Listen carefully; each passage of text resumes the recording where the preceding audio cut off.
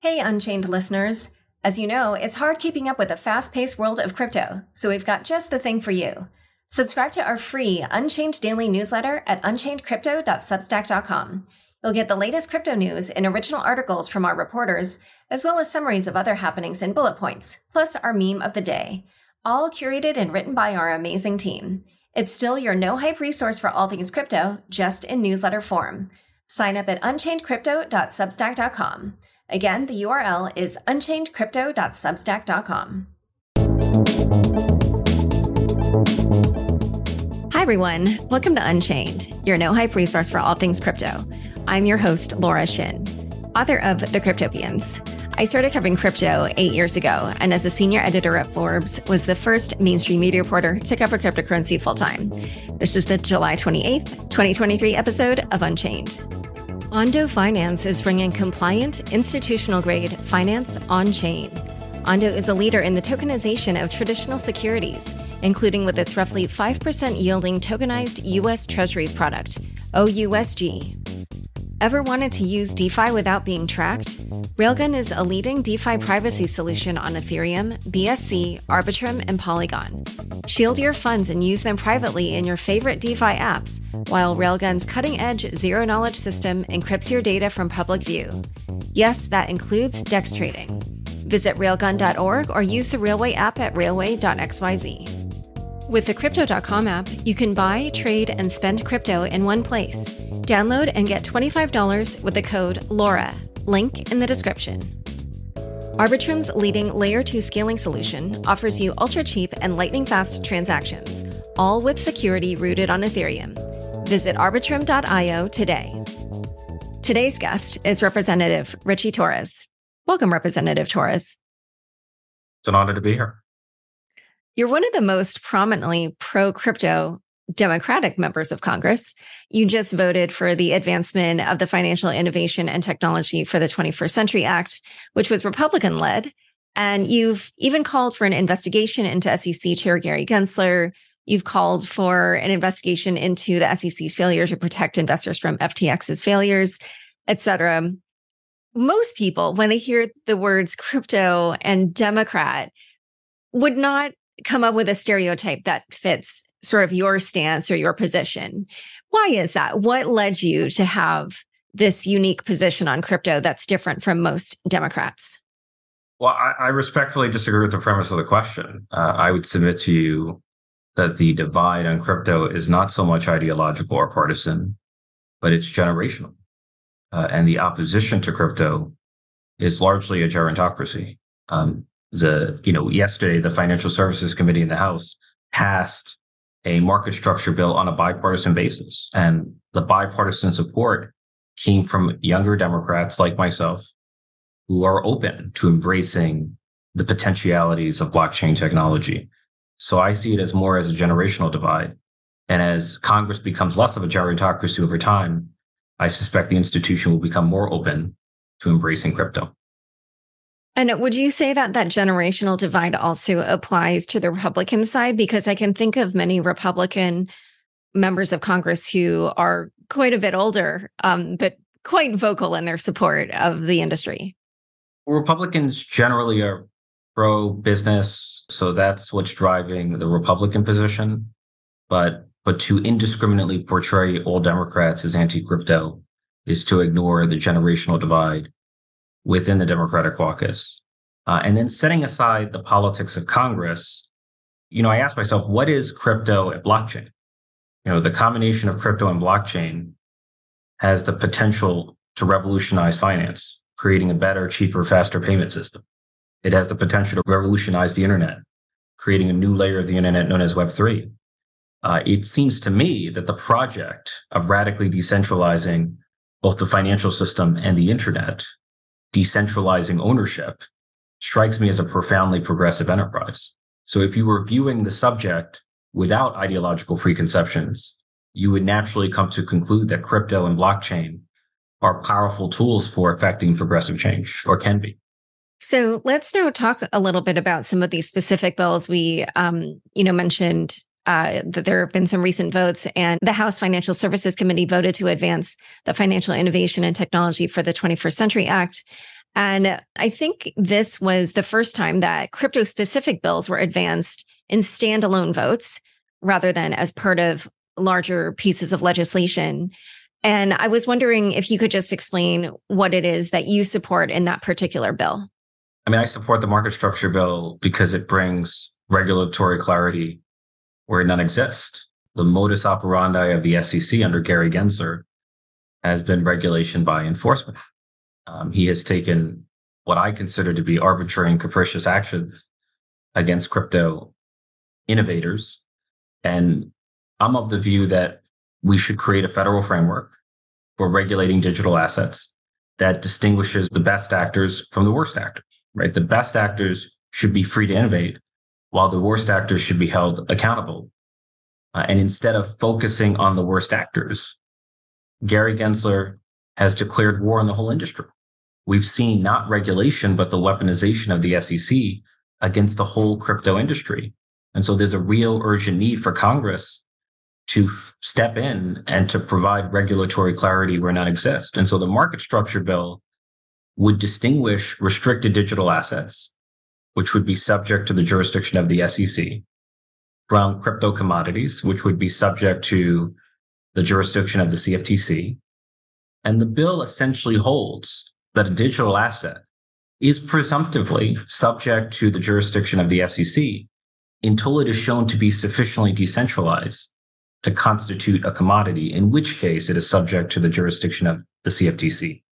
So for the first time, we're going to have in statute not only a framework for regulating digital assets and distinguishing securities from commodities, but also a clear delineation of the process by which a digital asset becomes a commodity. And there was another bill that also advanced the Blockchain Regulatory Certainty Act. What is it about that bill that you support? The two bills that I support were the market structure bill and the stablecoin bill. Everything else, none of those bills were, we were presented with an opportunity to negotiate. So those are the only two bills that I committed to supporting. And for the stablecoin bill, I know you're a big proponent of those. Explain your position on those and, what you'd like to see happen with stablecoin legislation. It's often said that crypto has no use case, which to me is a fallacy. It's often said that much of crypto fails to function as a currency. The clearest use case of crypto is stablecoin. Stablecoin is, in some sense, the truest form of cryptocurrency because it functions as a currency. And there should be a framework regulating stablecoins, which has the potential to revolutionize payment systems in America. We want to ensure that every stablecoin is fully reserved and that those reserves consist of 100% cash or cash equivalent, and that customers have clearly defined redemption rights under federal law. All of that requires legislation. And one of the most controversial issues in the negotiations around stablecoin has been the question of federal preemption or state path. My view is that there's long been a tradition of dual regulation of financial services on the part of the federal government and the states. Just like banking has a federal charter or a state charter, stablecoin issuance should have a federal license or a state license. The notion that states cannot be trusted to regulate stablecoins strikes me as absurd. By what logic can a state be trusted to regulate a fractionally reserved bank, but cannot be trusted to regulate a fully reserved stablecoin? Fractionally reserved banking is far riskier, poses a far greater systemic risk than a fully reserved stablecoin. So you'd like to see the preservation of the BIT license or the power of the New York State Financial Department of Financial Services?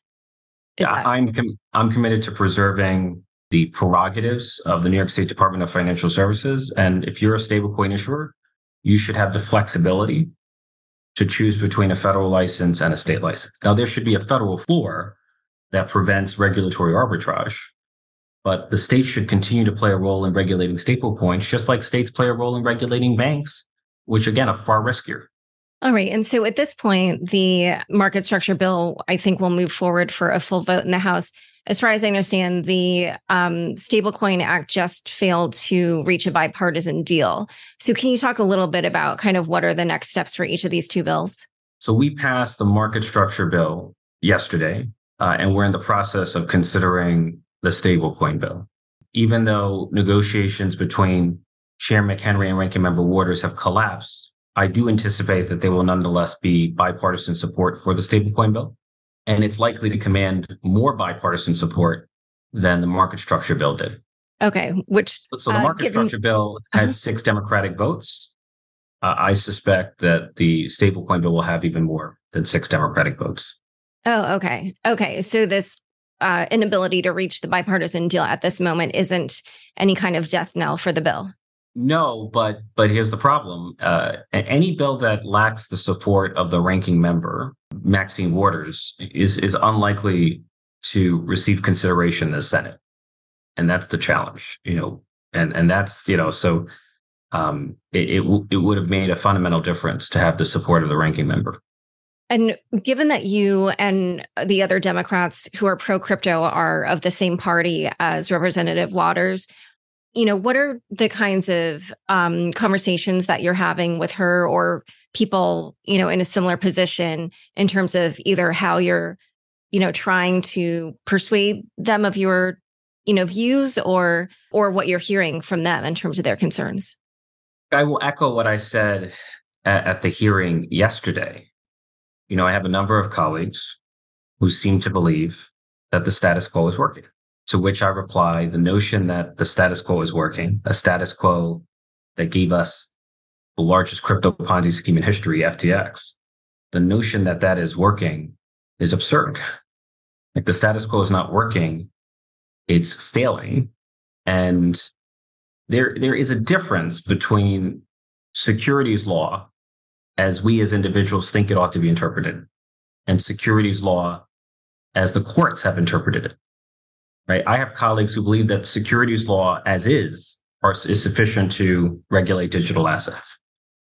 But a judge in the Southern District of New York, Judge Torres, held that securities law protects institutional investors in an initial coin offering, but fails to protect retail customers on an exchange.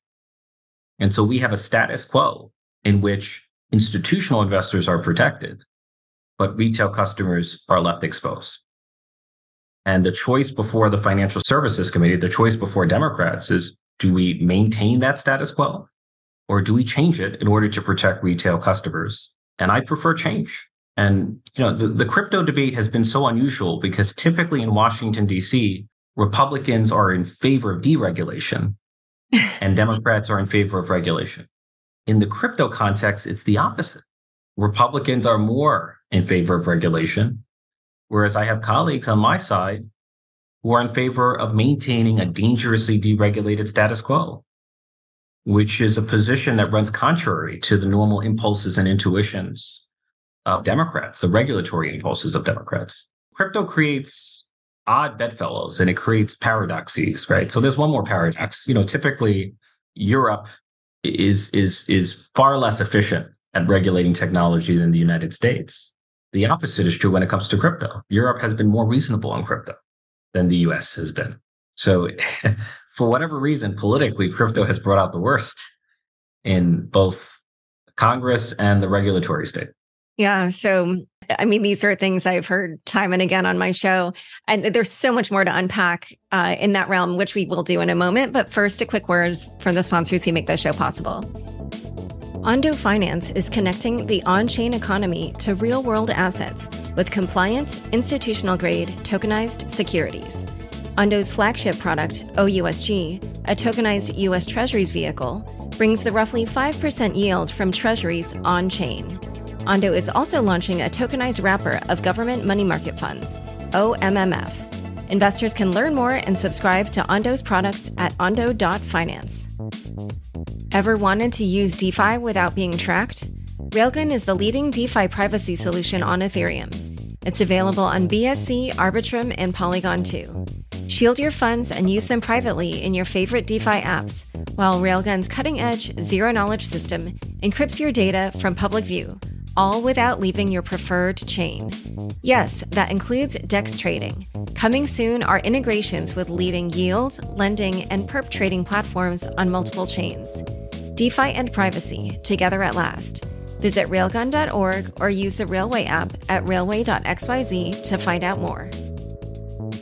Arbitrum stands at the forefront of innovation as the premier suite of Layer 2 scaling solutions, bringing you lightning-fast transactions at a fraction of the cost, all with security rooted on Ethereum. From DeFi to gaming, Arbitrum One plus Nova is home to over 500 projects. And with the recent launch of Orbit, Arbitrum welcomes you to build your very own tailor-made Layer 3, or an Orbit chain. Propel your project and community forward by visiting arbitrum.io today. Back to my conversation with Representative Torres. Earlier you mentioned that you disputed the notion that crypto was a partisan issue, but I did wonder if you thought that this divide had emerged more after the collapse of FTX, because from my perception as a journalist covering this space, I would have said that it didn't seem like strongly partisan. And then after FTX, to me, it changed. I wondered what you thought of that. I agree in part. I feel like even before FTX, Democrats were more skeptical about crypto than Republicans, or there were more skeptics in the Democratic Party than in the Republican Party. But the skepticism took on a new intensity after FTX. But again, the FTX effect could fade over time. For me, the main issue is not the reaction to, and I would argue that FTX strengthens the argument for a regulatory framework rather than maintaining a status quo that led to FTX in the first place. But the main stumbling block here are actually the regulators. I'm convinced were it not for Gary Gensler, we would have had a much broader bipartisan market structure bill. Were it not for the Federal Reserve, we would have a much broader bipartisan stablecoin bill.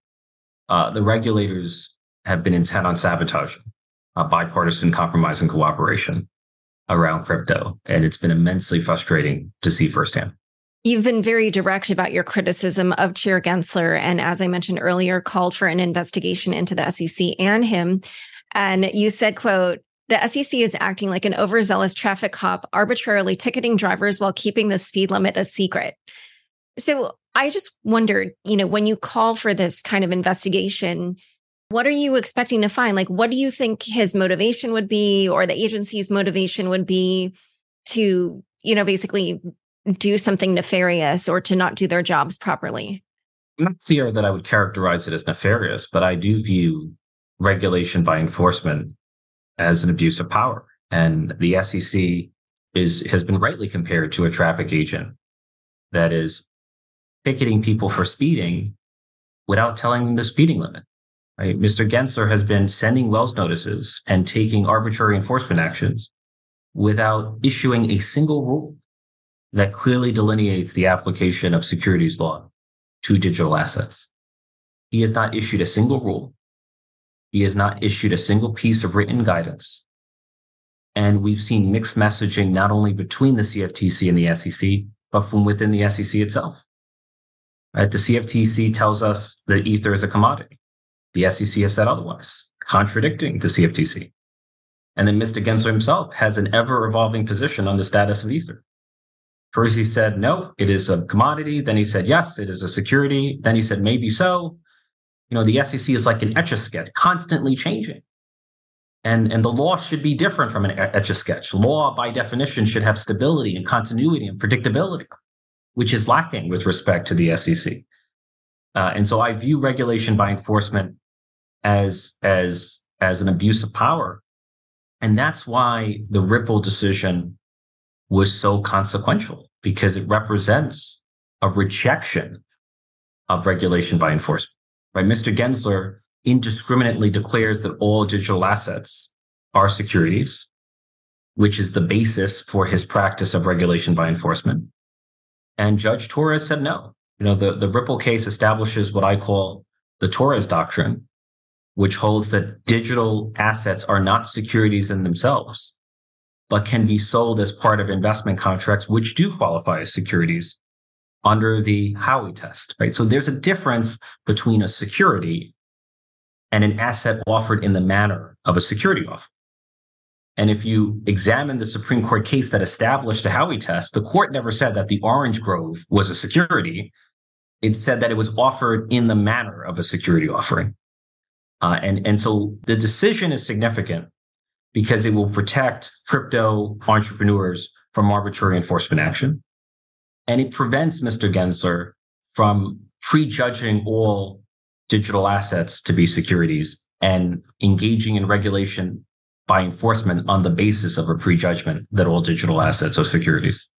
And one thing I just wanted to tease out there was when you were talking about the XRP ruling, you basically said that Judge Torres, no relation to you, Judge Annalisa Torres, that she said that XRP and digital assets by extension are not inherently securities, or some phrasing like that.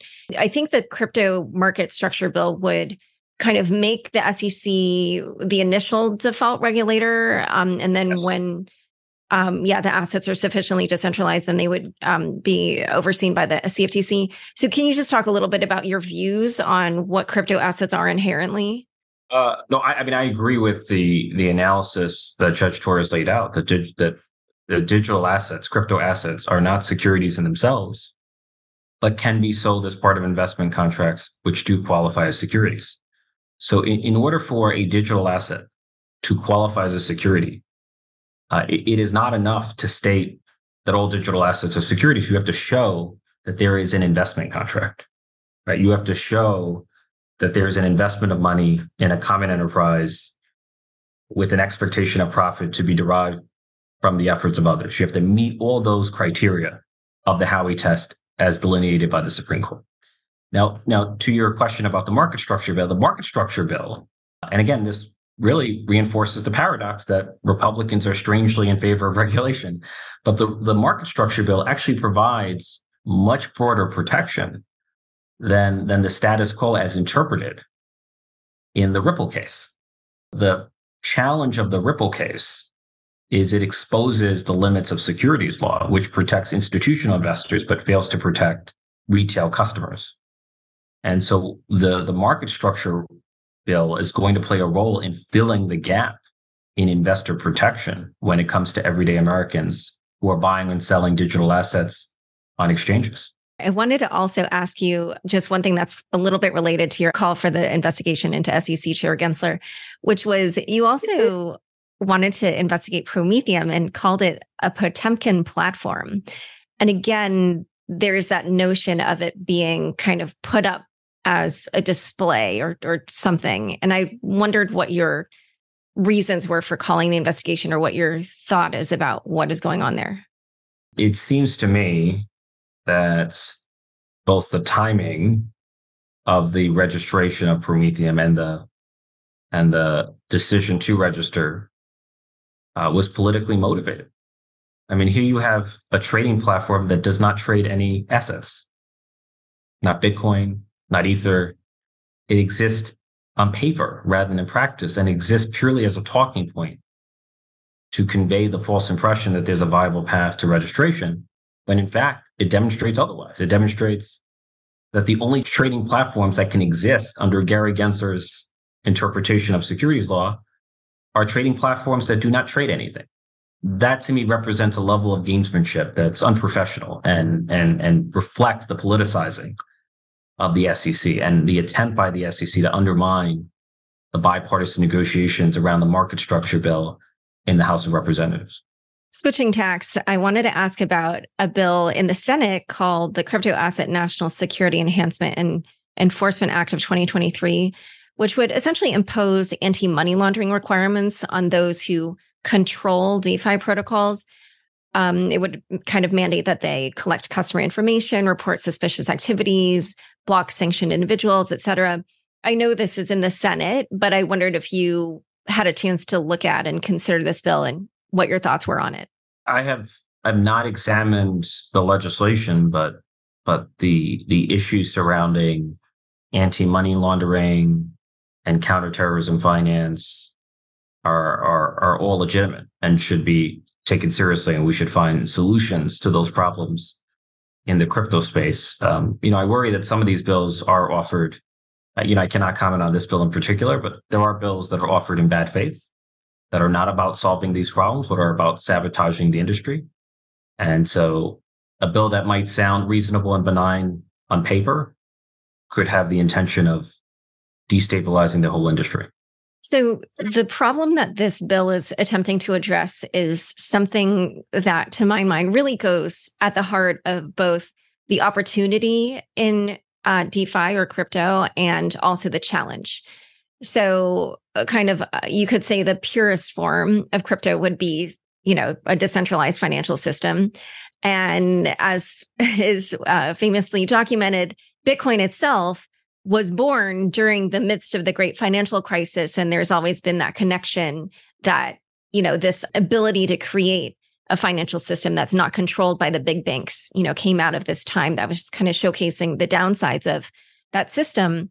However, as you're quite well aware, regulation typically has gone through intermediaries, using them as gatekeepers to the financial system, employing them to go after bad actors. And this conundrum of how to create this opportunity for there to be an open and more accessible way of accessing a financial system, while at the same time, preventing bad actors from using it. That's been one of the challenges in crypto. What do you think is the best way to resolve that challenge?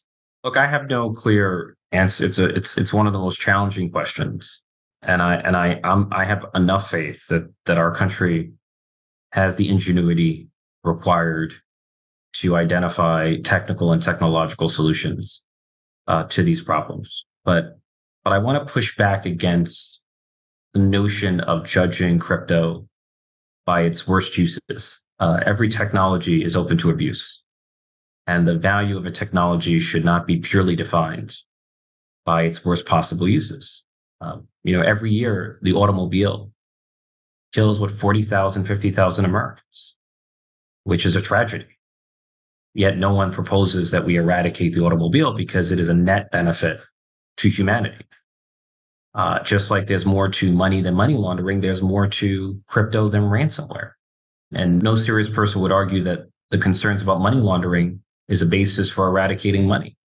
And there's far more money laundering when it comes to fiat currency than when it comes to cryptocurrency. So I feel like people have to not miss the forest for the trees and keep everything in perspective and realize that over time, we're going to develop technical and technological solutions that will maximize the best of crypto and minimize the worst of it. All right. Well, it's been a pleasure. Thank you so much for coming on Unchained. A pleasure to be with you. Don't forget, next up is the weekly news recap. Stick around for This Week in Crypto after this short break.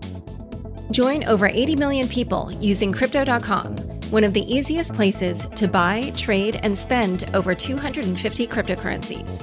Spend your crypto anywhere using the Crypto.com Visa card. Get up to 5% cash back instantly, plus 100% rebates for your Netflix and Spotify subscriptions, and 0 annual fees. Download the Crypto.com app now and get $25 with the code LAURA. Link in the description. Thanks for tuning in to this week's news recap. Legal heat on SBF. Prosecutors call for jail, judge issues gag order.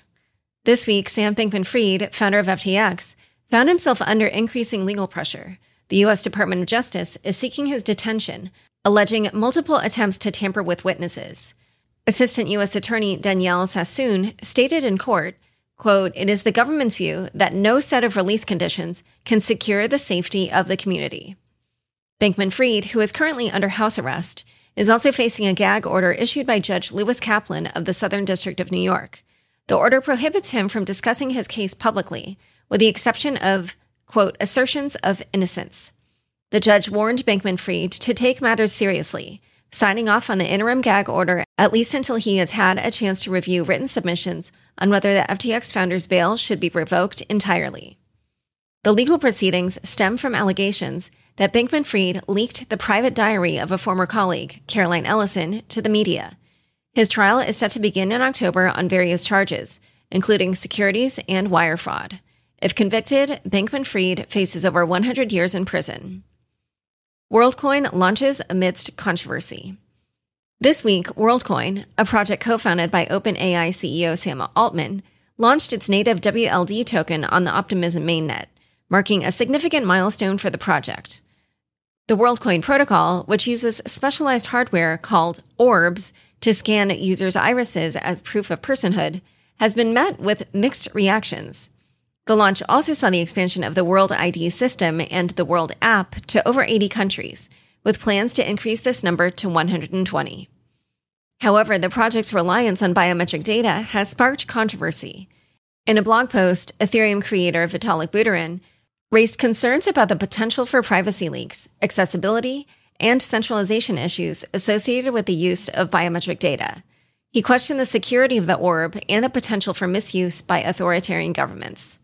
On this week's episode of The Chopping Block, Tarun Chitra wondered if the new token was a precipitated move to raise cash, and whether the token is a new Sam coin, referring to projects backed by Sam Bankman-Fried that commonly had a tiny circulating supply and an inflated, fully diluted value.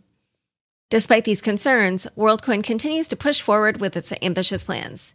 Tiago Sada, head of product engineering and design at Tools for Humanity, described the launch as a, quote, massive leap for the entire project. The WorldCoin Foundation aims to increase economic participation while focusing on privacy and decentralization. WorldCoin airdropped its token WLD to many early adopters, worth around $50, a not-so-low amount, especially in emerging countries.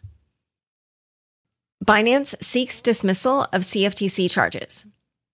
Binance, the world's largest crypto exchange, along with its CEO, Changpeng Zhao, and former Chief Compliance Officer Samuel Lim, announced their intent to request that charges brought by the U.S. Commodity Futures Trading Commission be dismissed.